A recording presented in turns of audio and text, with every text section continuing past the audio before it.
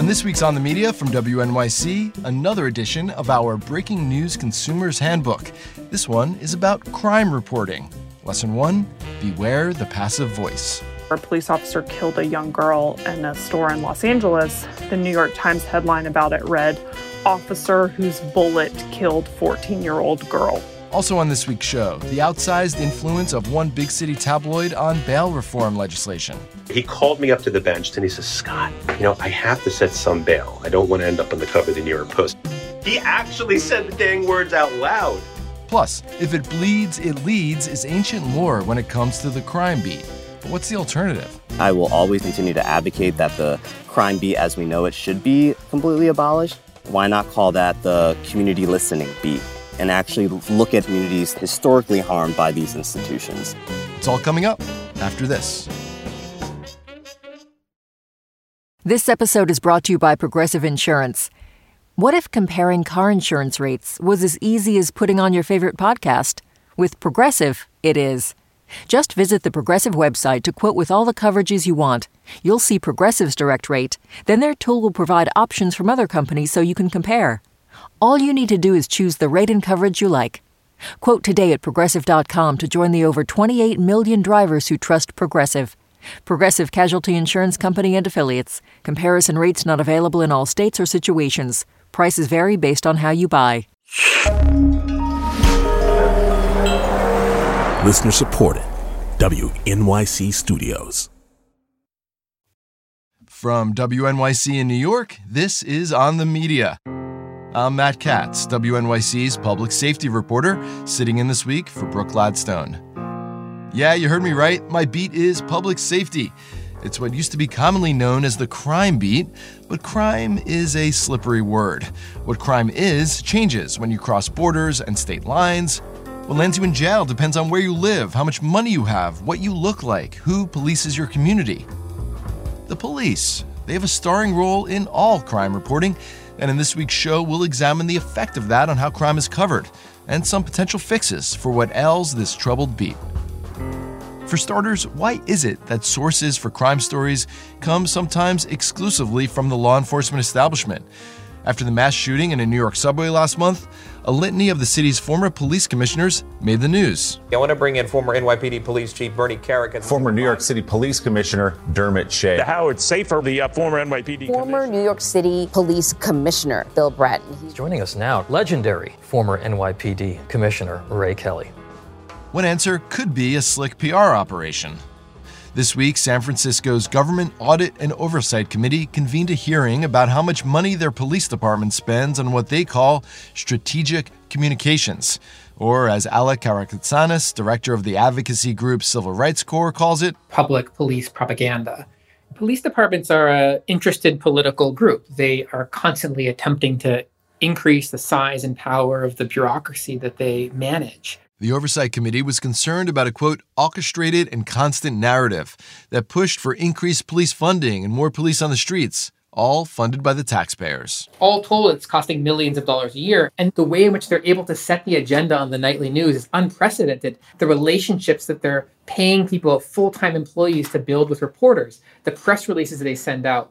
But press releases and police incident reports only provide one side of any crime story. And Laura Bennett, director of the Center for Just Journalism, cautions reporters and media consumers alike to apply a critical lens to these kinds of stories. In fact, she has a whole list of what to look out for, and we compiled them for our latest Breaking News Consumer's Handbook, Crime Reporting Edition.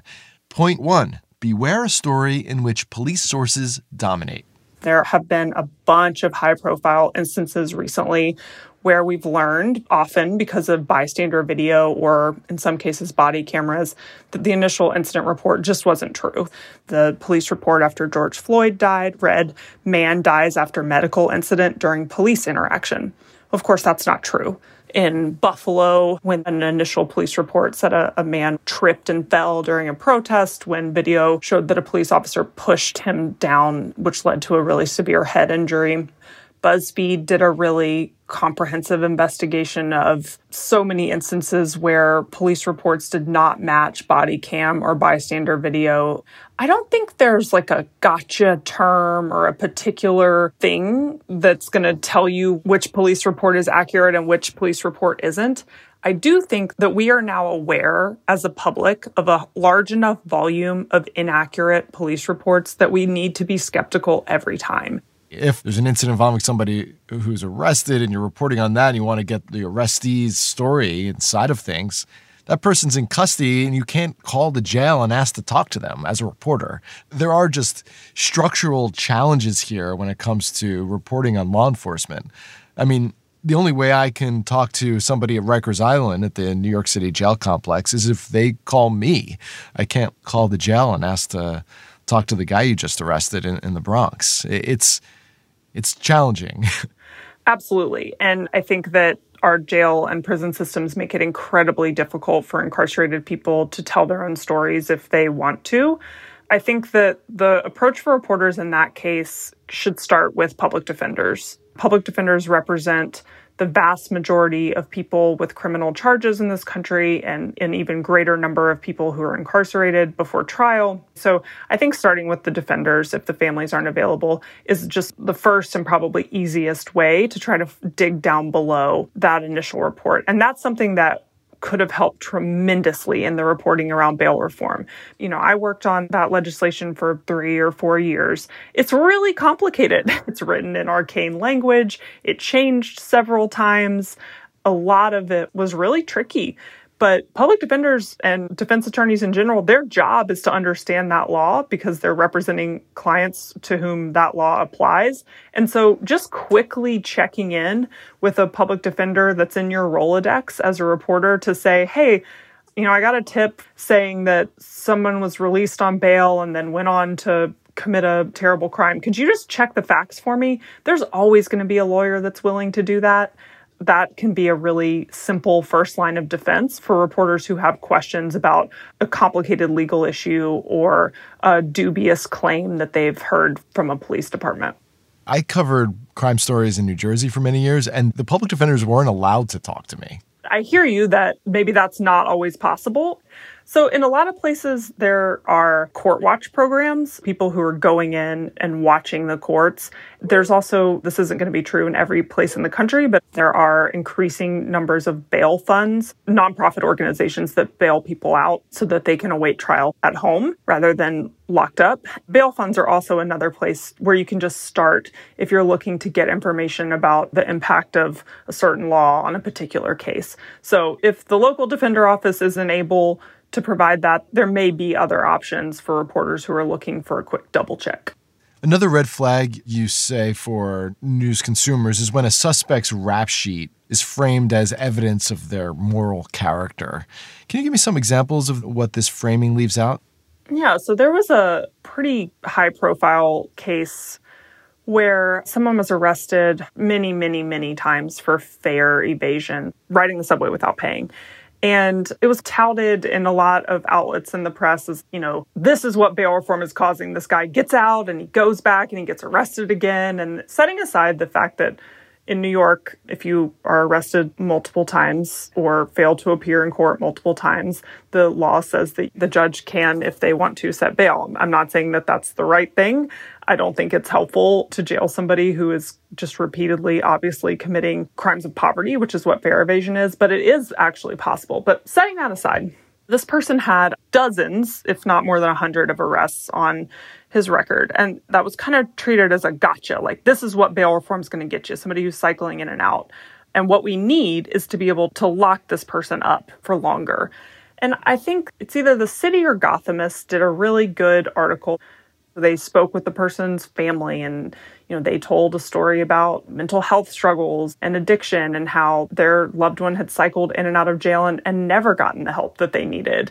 The arguments that you saw in the news media and often being made by police and prosecutors were just more policing, more jail, when to me that rap sheet said what we're doing isn't working. Individuals charged with crimes might be referred to as thugs or perps or inaccurately labeled as gang members. How does this use of language ultimately influence the public's perception about crime? A lot of those words you just mentioned, felon, offender, convict. What we know now is that those words bias readers and viewers of news against the people being labeled. So the organization where I used to work, Forward.us, did some research on this. They would show people news stories with the word felon and then the term person with a felony conviction. And people who see the word felon are less likely, when asked later whether they support reform policies like record sealing or easing sentencing enhancements for repeat offenses. So there's a direct impact on public opinion.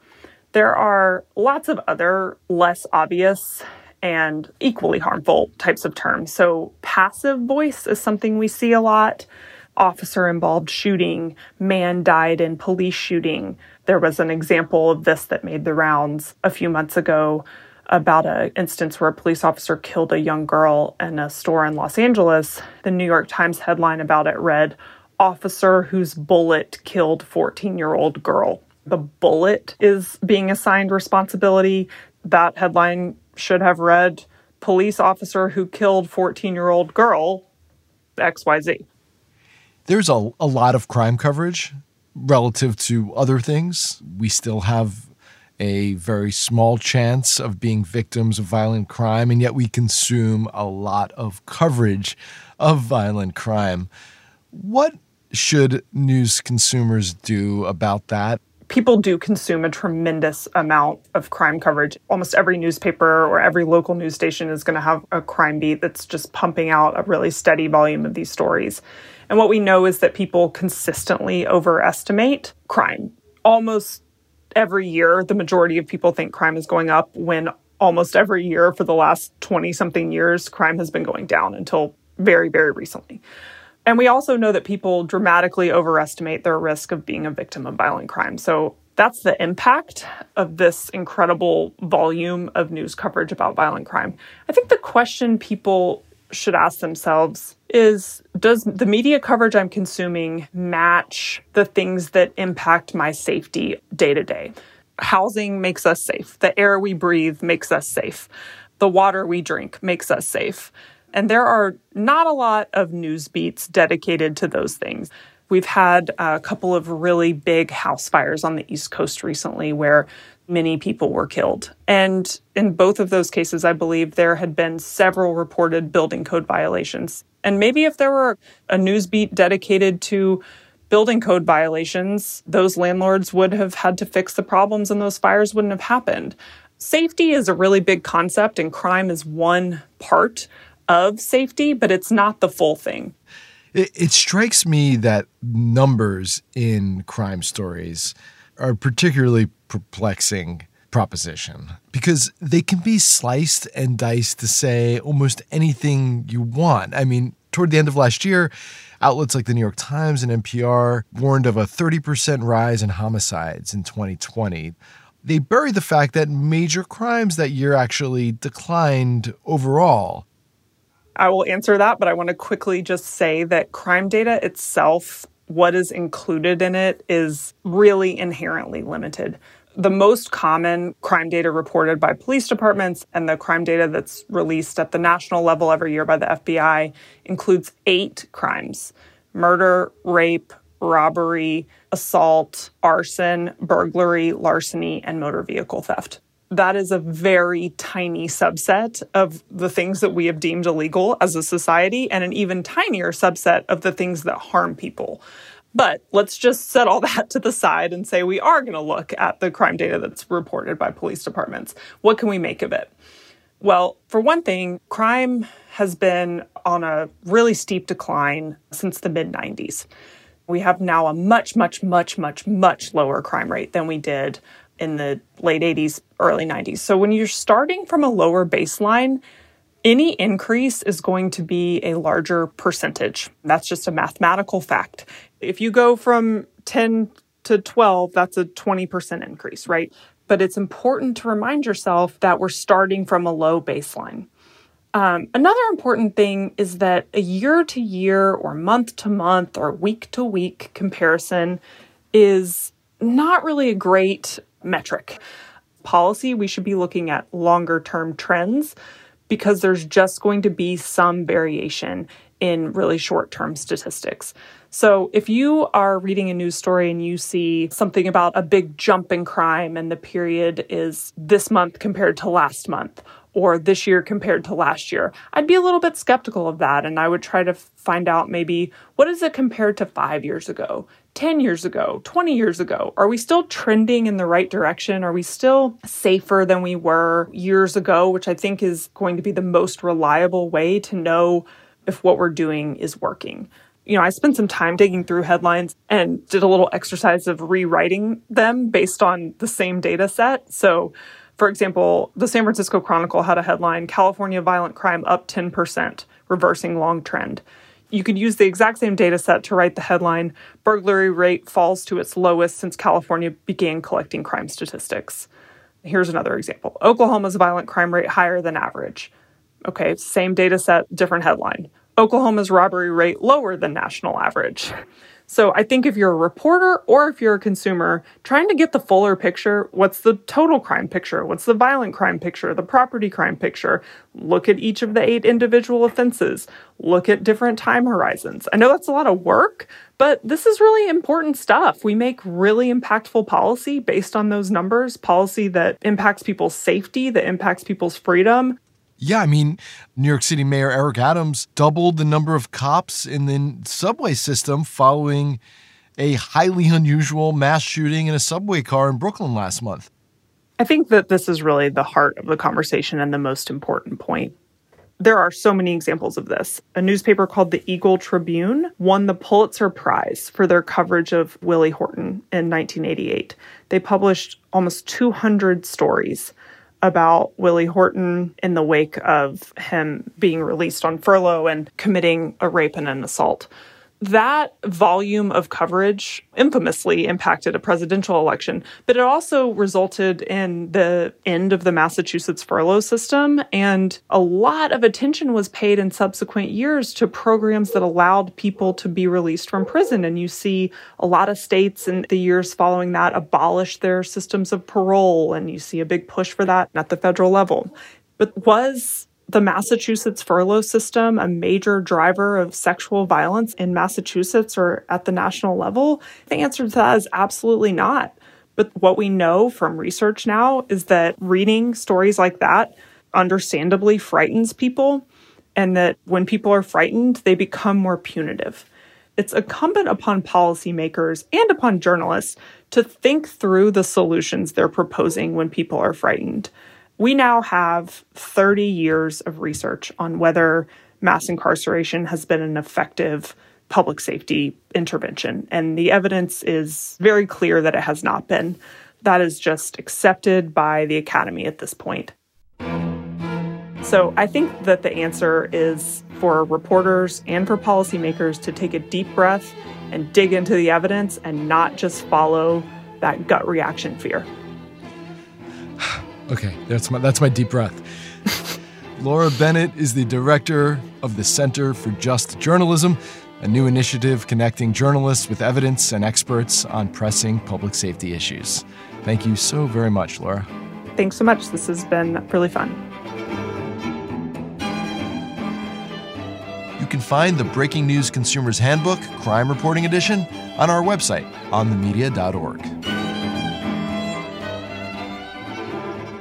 Point number 3 of our handbook reads, if a story blames a single issue like bail reform or focuses only on individual people like soft-on-crime judges and prosecutors, it's likely missing important context about the larger criminal legal system.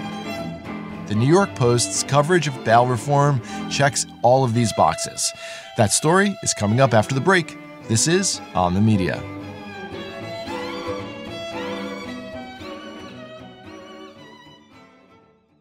On the Media is brought to you by ZBiotics. Tired of wasting a day on the couch because of a few drinks the night before?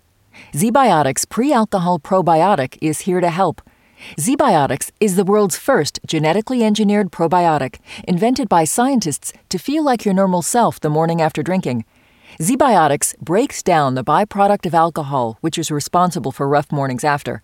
Go to zbiotics.com/OTM to get 15% off your first order when you use OTM at checkout. ZBiotics is backed with 100% money-back guarantee, so if you're unsatisfied for any reason, they'll refund your money, no questions asked. That's zbiotics.com/OTM and use the code OTM at checkout for 15% off. Since WNYC's first broadcast in 1924, we've been dedicated to creating the kind of content we know the world needs. In addition to this award-winning reporting, your sponsorship also supports inspiring storytelling and extraordinary music that is free and accessible to all. To get in touch and find out more, visit sponsorship.wnyc.org. This is On the Media. I'm Matt Katz, sitting in for Brooke Gladstone. A half-century ago, a black judge in New York City tested the constitutional premise of bail, that it should only be used to make sure a defendant shows up to court. He offered low or no bail for black defendants who couldn't afford it. And in 1972, he set $500 bail on a man accused and ultimately acquitted of attempted murder in the shooting of a police officer during a stick-up at a steakhouse. The judge's name was Bruce Wright, and in post-civil rights Harlem, on the heels of Jim Crow laws that criminalized black people's existence, he was a hero. I believe, with almost religious zeal, that I must honor the admonition of the last will and testament of Frederick Douglass, which was to all black people in this country: agitate, agitate, agitate. And I don't think that my right to agitate stops at the courthouse door. For agitating the police unions who were allied with the dominant New York City tabloids of the era, Bruce Wright was dubbed first by the Daily News and later the New York Post, "Turn 'em loose, Bruce." That reputation was the reason he said he was banished from criminal court to civil court for 4 years. Here he is in 1987. Hardly anybody understood or was willing to honor the United States Constitution, especially the Eighth Amendment that says very plainly that bail shall not be excessive.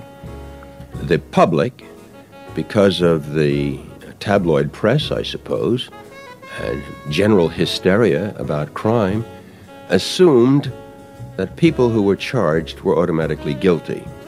Bruce died in 2005, but his son is now the chairman of the New York County Democrats, basically the Manhattan Democratic political boss. This is headquarters, baby. Keith Wright's political clubhouse is on 135th Street in Harlem. It's tiny, lived in, with the morning papers on the table. There are folding chairs out front, and Wright is finishing a cigarette when I walk up. We're here to talk about his father's fights with the newspapers, but Wright is a schmoozer with other stuff he wants to chat about first, like his ambivalence about his upcoming law school reunion. I just don't like people tapping me on my belly and shit. Say, "Oh, you gained a little weight, haven't you?" And about how he grew up with Jewish kids and even went to Hebrew school for a bit. My friends were going. I wanted to, hang out with them. Did it for like a week, 2 weeks. You remember any prayers? Whatever. How That's very good. And his work at a lobbying firm in Midtown, which he says is similar to his former job as a New York State assemblyman. I call it constituent services for white folks. All the shit I used to do for free, white folks can pay for it. So Wright's political clubhouse is down the block from the apartment he grew up in and still lives in. 3 blocks up is a street named for his father. When the papers first called his dad "Turn 'em loose, Bruce," Wright was in high school. I remember all the white kids coming up to me. "What's wrong with your father? What's wrong with your father?" I talked to my father about it, and he said, "Listen, the Eighth Amendment of the Constitution provides that no unreasonable bail should be set. Nobody's been tried, nobody's been convicted, and bail is just to ensure that a person returns to court." And so then I started espousing my knowledge of the Constitution when I was 17 years old. And, all the smart white kids were saying, "Oh, damn, this black guy must know something." But there were threats. I'll never forget when I got an envelope in the mail. I got it full of excrement with a note saying, "If your father doesn't stop doing what he's doing, this is what you and your whole family are going to look like." And that was because of his bail policies. Because of the bail policies. Absolutely. Which people would have known about because of the papers. Exactly. Nobody would have known but for the New York Post publicizing it.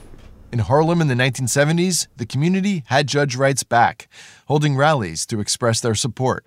Instead of being honored for his courage, compassion, integrity, and ability, he is vilified and subjected to investigations. He's doing his job. He's doing his job the way they do their job. So he was really questioning the bedrock and the foundation of the American criminal justice system. Because it really does come down to if you have money, if you have money, you're good. But if you don't, you're going to languish in prison. In 2019, New York State passed a bail reform law, which eliminated cash bail for most of those charged with misdemeanors and nonviolent felonies.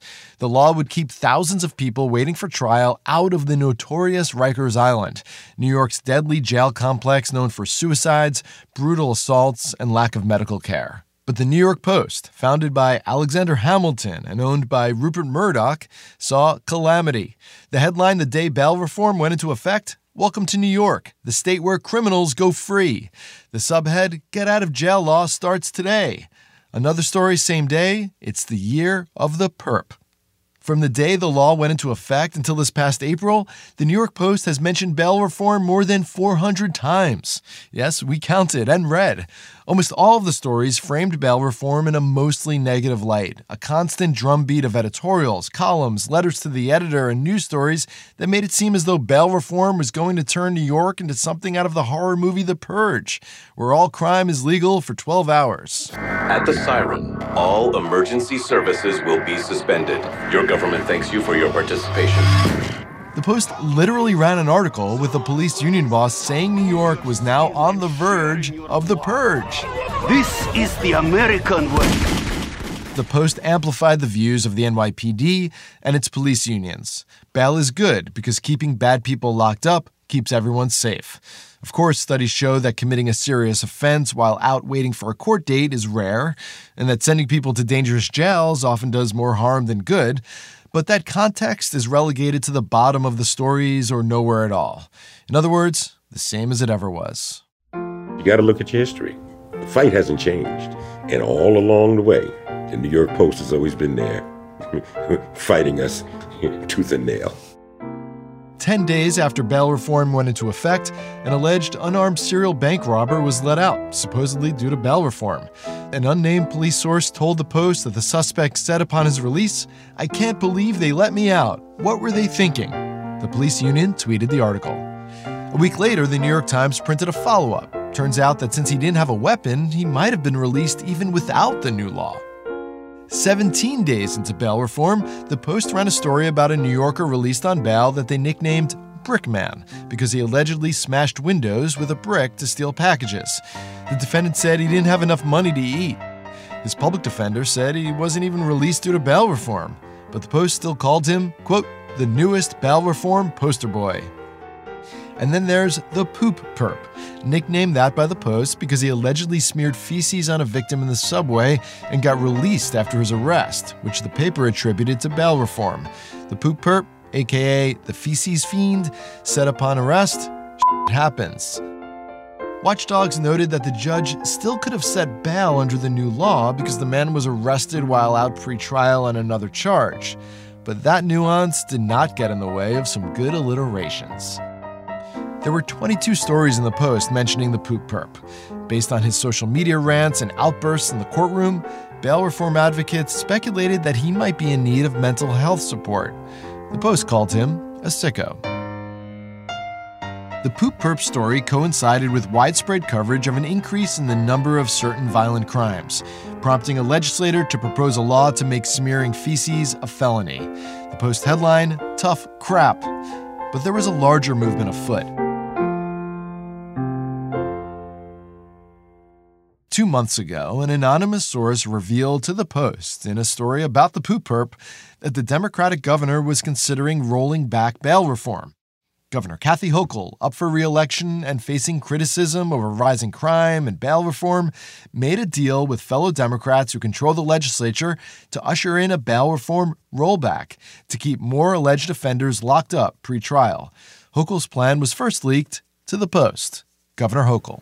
A very basic human need is to feel safe and secure for yourself and your family and your parents. And when that evaporates, that shatters the foundation that every person needs to have in order to go forth and have a life where you can focus on your work, your family, other objectives. We have to establish that foundation of security once again, and we can do it while protecting the rights of individuals. Elected officials in particular We're not the most deep-thinking sort of folks, and I include myself in that. Even subliminally, says Keith Wright, the endless stream of crime stories linked with bail reform might have made public officials think there was a political problem brewing. And not wanting to have a political headache, you have the folks that wanted to amend the bail reform, and thus the political movement to amend bail reform. Especially in an election year. Especially in an election year, absolutely. As Alec Karakatsanis identified at the top of the show, the pressure on politicians to keep pumping money into police departments doesn't materialize out of thin air. It's a coordinated messaging effort. First of all, he identified this issue, propaganda, this issue of misinformation as a racial and social justice issue. Former Brooklyn public defender Scott Hechinger heads a watchdog project called Justice Not Fear. It fact-checks media portrayals of criminal justice issues like bail reform. People, general public, y'all are being lied to. You're being lied to intentionally by police and prosecutors and other public officials, and you need to be smarter and more informed consumers of news. Sociologists say anecdotes that provoke fear, like about people with criminal records getting released and committing terrible crimes, stay in our mind longer than fact-based data. As a journalist myself who reports on crime in New York City, I know when it bleeds, it does lead. On the flip side, I happen to think that one horrific outlier tragedy is also not newsworthy. So part of it is the decisions that editors and journalists make, not just on what to write, but on whether to write the dang thing at all. Judges are making calculations too, says Hechinger. They know that if they agitate, as Bruce Wright said, they could earn their own nickname. Hechinger told me about a courtroom exchange with a judge that left him slack-jawed. I was representing a young woman who was accused of, I think, spanking her young child and was charged with assault in the second degree, which was a Class D violent felony, mandatory minimum, 2 years in prison, 7 years maximum. The judge knew this case was not going anywhere. He called me up to the bench. The prosecution asked for bail. We come up. I'm making this valiant argument for release. And he says, Scott, I have to set some bail. I don't want to end up on the cover of the New York Post. I couldn't believe he actually said the dang words out loud. The Post's influence isn't limited to the Big Apple. The paper shares an owner with Fox News, and its stories regularly go national. Well, what do President Biden and the New York poop attacker have in common? Well, they're both shameless about the crap they shove in people's faces. Because we have created a society that has more empathy for the criminal than the cop, which is why New York looks the way it does. New York right now looks like Gotham City before Batman shows up, except Batman's not coming because he's not vaccinated. Meanwhile, a serial pervert, he's been repeatedly exposing himself to kids, but he keeps getting released from jail thanks to New York's lax bail reform. Each time he gets arrested, he's out again in a flash. This guy spends so much time with his pants down in broad daylight, he has to put sunscreen on his junk. While the bail reform discourse is mostly settled for the moment, the larger question of who should be in jail and how long they should stay there is an ongoing focus of the paper. After all, Manhattan has a new district attorney, Alvin Bragg, who has said he doesn't want prison terms for most crimes. A Post columnist said that Bragg, quote, gave a green light for anarchy. Another called his policies psychotic. And the Post editorial board dipped into the archives for inspiration, saying Bragg had a let-him-loose approach to crime. Sound familiar, Keith Wright? What's new is old and what's old is new. Sure. There's nothing new under the sun. It's just that these issues go in cycles. Yeah. History repeats itself. History repeats itself. Crime goes up and right. Exactly. all the players revert to where they were in 1979. Absolutely. No question about it. I'm in a New York state of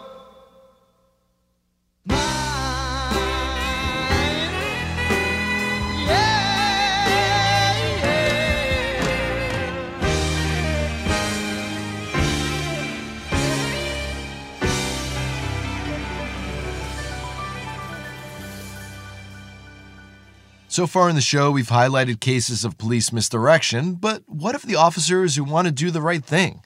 The so-called thin blue line insists that the men and women in blue are loyal first to one another, and going against the tide for police whistleblowers can be career suicide.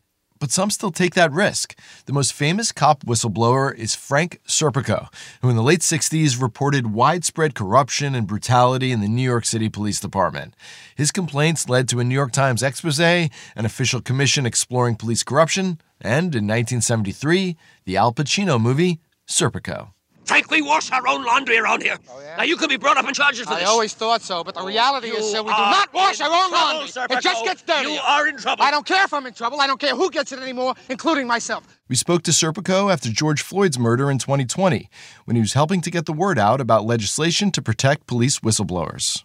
We're still operating on old draconian thug squad principles about how many people you can lock up instead of how many people can you keep out of jail.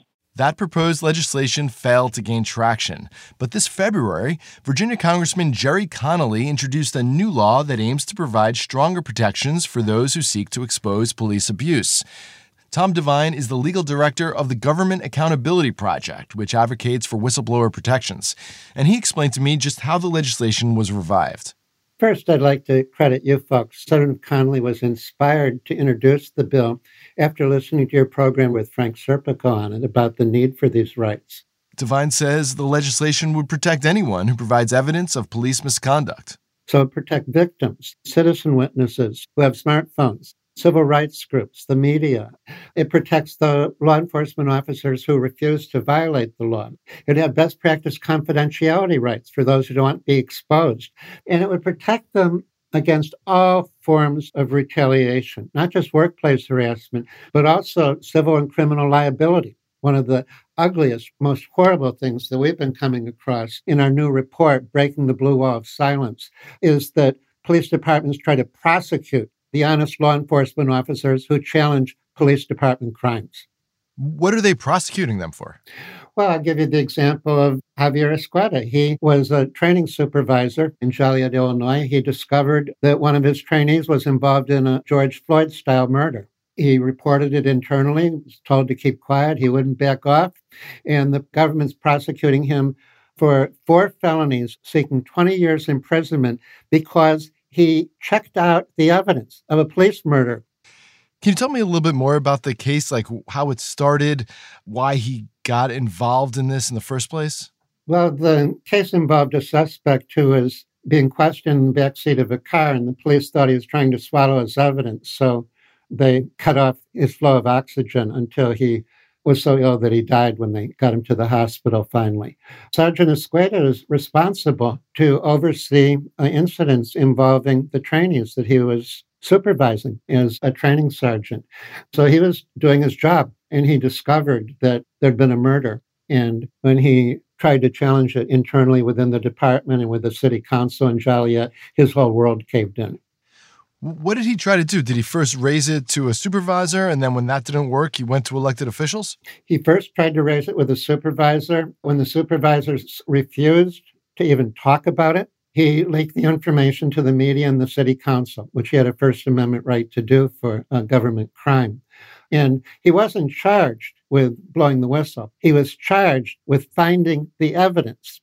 They charged him with 4 felonies of 5 years each for the different documents that he studied in order to discover that there was a murder. What's the status of the case now? He's awaiting trial.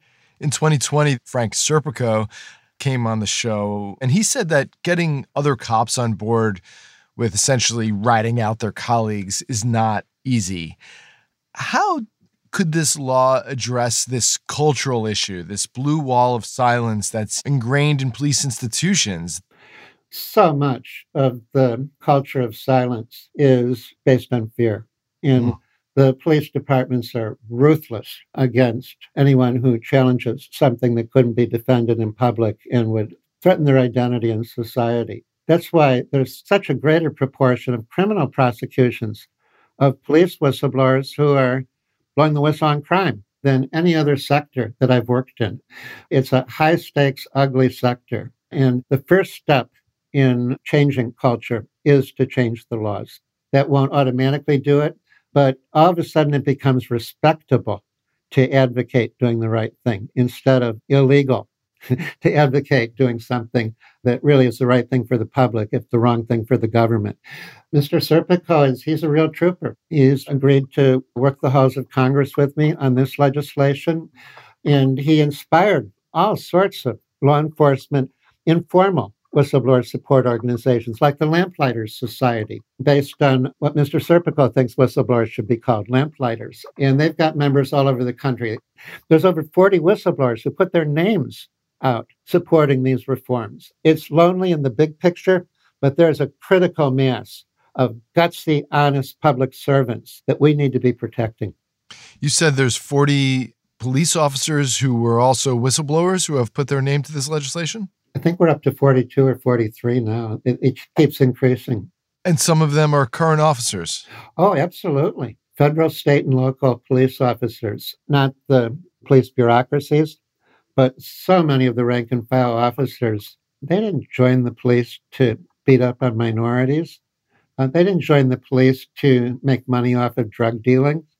They joined the police to defend the public. And they just can't handle turning into the opposite of everything that they dedicated their life to. I mean, this is a general phenomenon for whistleblowers. As one of my clients said, Tom, I'm going to have to shave every day the rest of my life, and I want to be able to look in the mirror when I do it.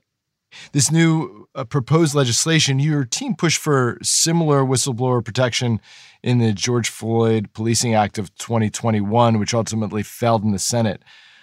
What's different this time, are you hoping? Well, the George Floyd legislation hit the political wall over greater controls for the police. But there was a consensus, and neither side was objecting to whistleblower rights for the police. And Representative Connolly's legislation, H.R. 6762, it's a second bite of the apple. And whistleblower protection is half of this reform. The other half is to have a federal inspector general who would circumvent the conflict of interest of local police departments investigating themselves. You know, if they wanted to clean their own house and do it properly, they still could. But whistleblowers would have an alternative, because so many times when you blow the whistle internally, it's like turning yourself in. What kind of opposition do you hear on Capitol Hill to this? Inertia. I haven't briefed an office yet that had objections to this legislation. It's just a matter of the members of Congress deciding that it's in their interest to assert leadership on this issue. That's why we're issuing this report, and that's why we're so grateful to you folks for getting the word out. Tom Devine is the legal director of the Government Accountability Project. Thank you, Tom. Thanks for having me. Coming up, calls to defund the crime beat in Philadelphia. This is On the Media.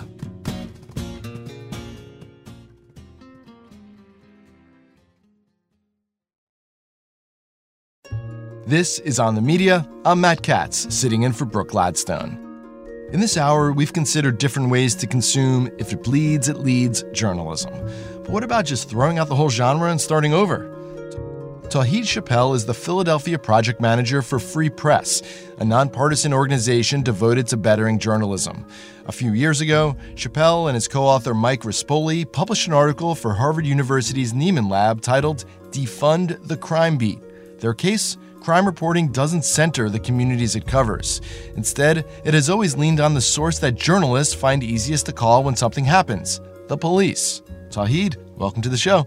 Thanks for having me. So you co-wrote a piece on why the crime beat needs to go. Isn't crime news, though? And how do citizens learn about crimes committed in their communities, which is something I would want to know, if there isn't someone on the crime beat? We can transform the crime beat. A lot of the reporting that we associate crime reporting with is only one side of the story. It's only one perspective, and it's not actually informing people the reasons as to why a crime is happening or why a crime or crimes continue to happen. Now, for example, we know that in Philadelphia, there's a huge housing problem. There's a huge homelessness problem. There's a huge mental health problem. There's opioid problems. There's all these other problems that exist and put people in very precarious positions. But the problem is that when we see stories around crime, we don't get to hear from people who actually have lived in those communities and can help provide the nuance and the context as to what has been going on. Journalists are so pressed to publish, and produce content that they have a closer connection with police. And so because police have the relationships with journalists, they are able to drive these narratives much more than community members even have an opportunity to. Does that mean that every 30-second story on the nightly local news needs to get at the systemic issues that led to whatever murder they might be reporting on in that moment? Why can't that happen is my question. If we as journalists are supposed to inform the people, I think that there are ways for us to actually look at how we do the news in the first place and start to ask the questions as to why we are determining what types of stories are more important than others when we haven't heard historically from Black and Brown communities that these are the stories that are actually keeping them safe or keeping them informed about their neighborhoods. If I'm producing the local nightly news in Philly, I would probably push back and say there was an average of more than a murder a day in Philly last year. And the kind of journalism that you're talking about requires days of reporting. And it's just not feasibly possible given their resources, their newscast, and the way they've always approached these sorts of things. As someone who's, worked in TV as well, I definitely could see that perspective. In fact, I've had conversations with executive producers around the way that we do typical crime stories. And I do have a special heart for reporters in TV because the time crunch is there and it is very apparent. But it is up to us, I think, as journalists to take a step back and say, are we doing the best to make an impact and actually keep people safe? And if not, then what do we need to do to start changing these systems for the better of the communities that are actually impacted by this violence? Are you arguing that if we can't add this kind of important context that you're describing, then we shouldn't cover the story at all, or maybe not air it that night? I would say not cover the story at all, but reframe the coverage. One thing that I tell a lot of journalists and something that we try to encourage at Free Press is, let's say for an entire month that crime briefs were put on pause. Let's say, for example, the Philadelphia Inquirer's nightly reporter gets a bunch of different press releases from cops, but decides not to publish these quick one-paragraph police said crime briefs. Instead, let's say he notices that a lot of these shootings are happening in Germantown. What if for a month, instead of publishing what police said, he goes in and spends an entire month talking to all the neighborhood people, the block captains, the community organizers, and he starts to form understanding or context as to why these shootings might be happening or who the people that are not just behind the gun, but the families and the victims and the neighbors. And instead of having a paragraph story, what if we had multiple paragraphs that actually talked about the neighborhood and said, well, this crime has been happening, but we also noticed that this community's poverty has increased, that housing has become unaffordable. And having those levels of context and nuance, I think, is something that people would actually want to learn more about these neighborhoods and figure out a way to help support, rather than what typically happens is the stereotyping begins when police have the centering of the narrative. Could the Philadelphia Inquirer do that for all of the 500 plus murders there were in Philly last year? I'm not sure if they would be able to do 500 stories on that, but nothing stops them from trying, and also nothing stops them from understanding, is this the type of stories that community members want? Is this the type of story that makes you feel safe or informed? Because right now I can tell you, at least in the community organizing and the information that we've received here at Free Press and with our community members, places like, the Philadelphia Inquirer and other TV news outlets are not addressing those issues. Earlier in the show, I spoke to Laura Bennett. She's the director of the Center for Just Journalism, and we talked about a variety of the long-standing issues in crime coverage, like dehumanizing language or the use of passive voice, like saying officers were involved in a shooting or a bullet killed a girl instead of officers shot and killed someone. Could we just try to make these improvements, fix this sort of language, avoid dehumanizing words like perp, center communities more? Is there a middle ground to improving the crime beat as opposed to defunding it and removing it entirely? Can those small reforms happen? Yes, of course. There are ways for reporters and newsrooms now to start using more humanizing language, using more people-first, identity-first language. Those are things that a lot of people have been explicitly asking for, and those are changes that all journalists and reporters should be shifting to. Personally, I will always still continue to advocate that the crime beat as we know it should be completely abolished. Why not call that the police accountability beat? Why not call that the community listening beat? And actually look at it from the communities that have been historically harmed by these institutions. What about the public safety beat? This shift is needed now more than ever. At WNYC, where I'm a reporter, I'm on the public safety desk. So that is what we now call it. It's a subtle, but I think significant change. I applaud that move, and I think that that's something that helps not just journalists understand what they should be covering, but I think it also helps editors reframe how they discover and what they determine is public safety. This is work. This is important, necessary work, but we're talking about enormous systemic change to a legacy profession. Are you optimistic? No, I will be honest. I am not.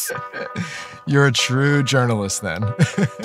I'm not optimistic given the current health of the industry, but what I am optimistic about is community members and leaders taking up media in their own hands and trying to figure out ways to be better storytellers and using the resources that they have to tell their own stories.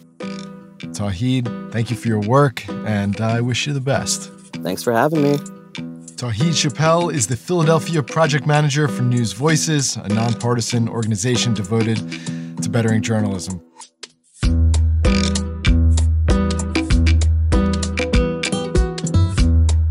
That's it for this week's show. On the Media is produced by Micah Lowinger, Eloise Blondio, Rebecca Clark-Callender, Candace Wang, and Suzanne Gaber, with help from Aki Camargo.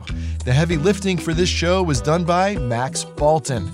Zandra Ellen writes our newsletter, and our show is edited by our executive producer, Katya Rogers.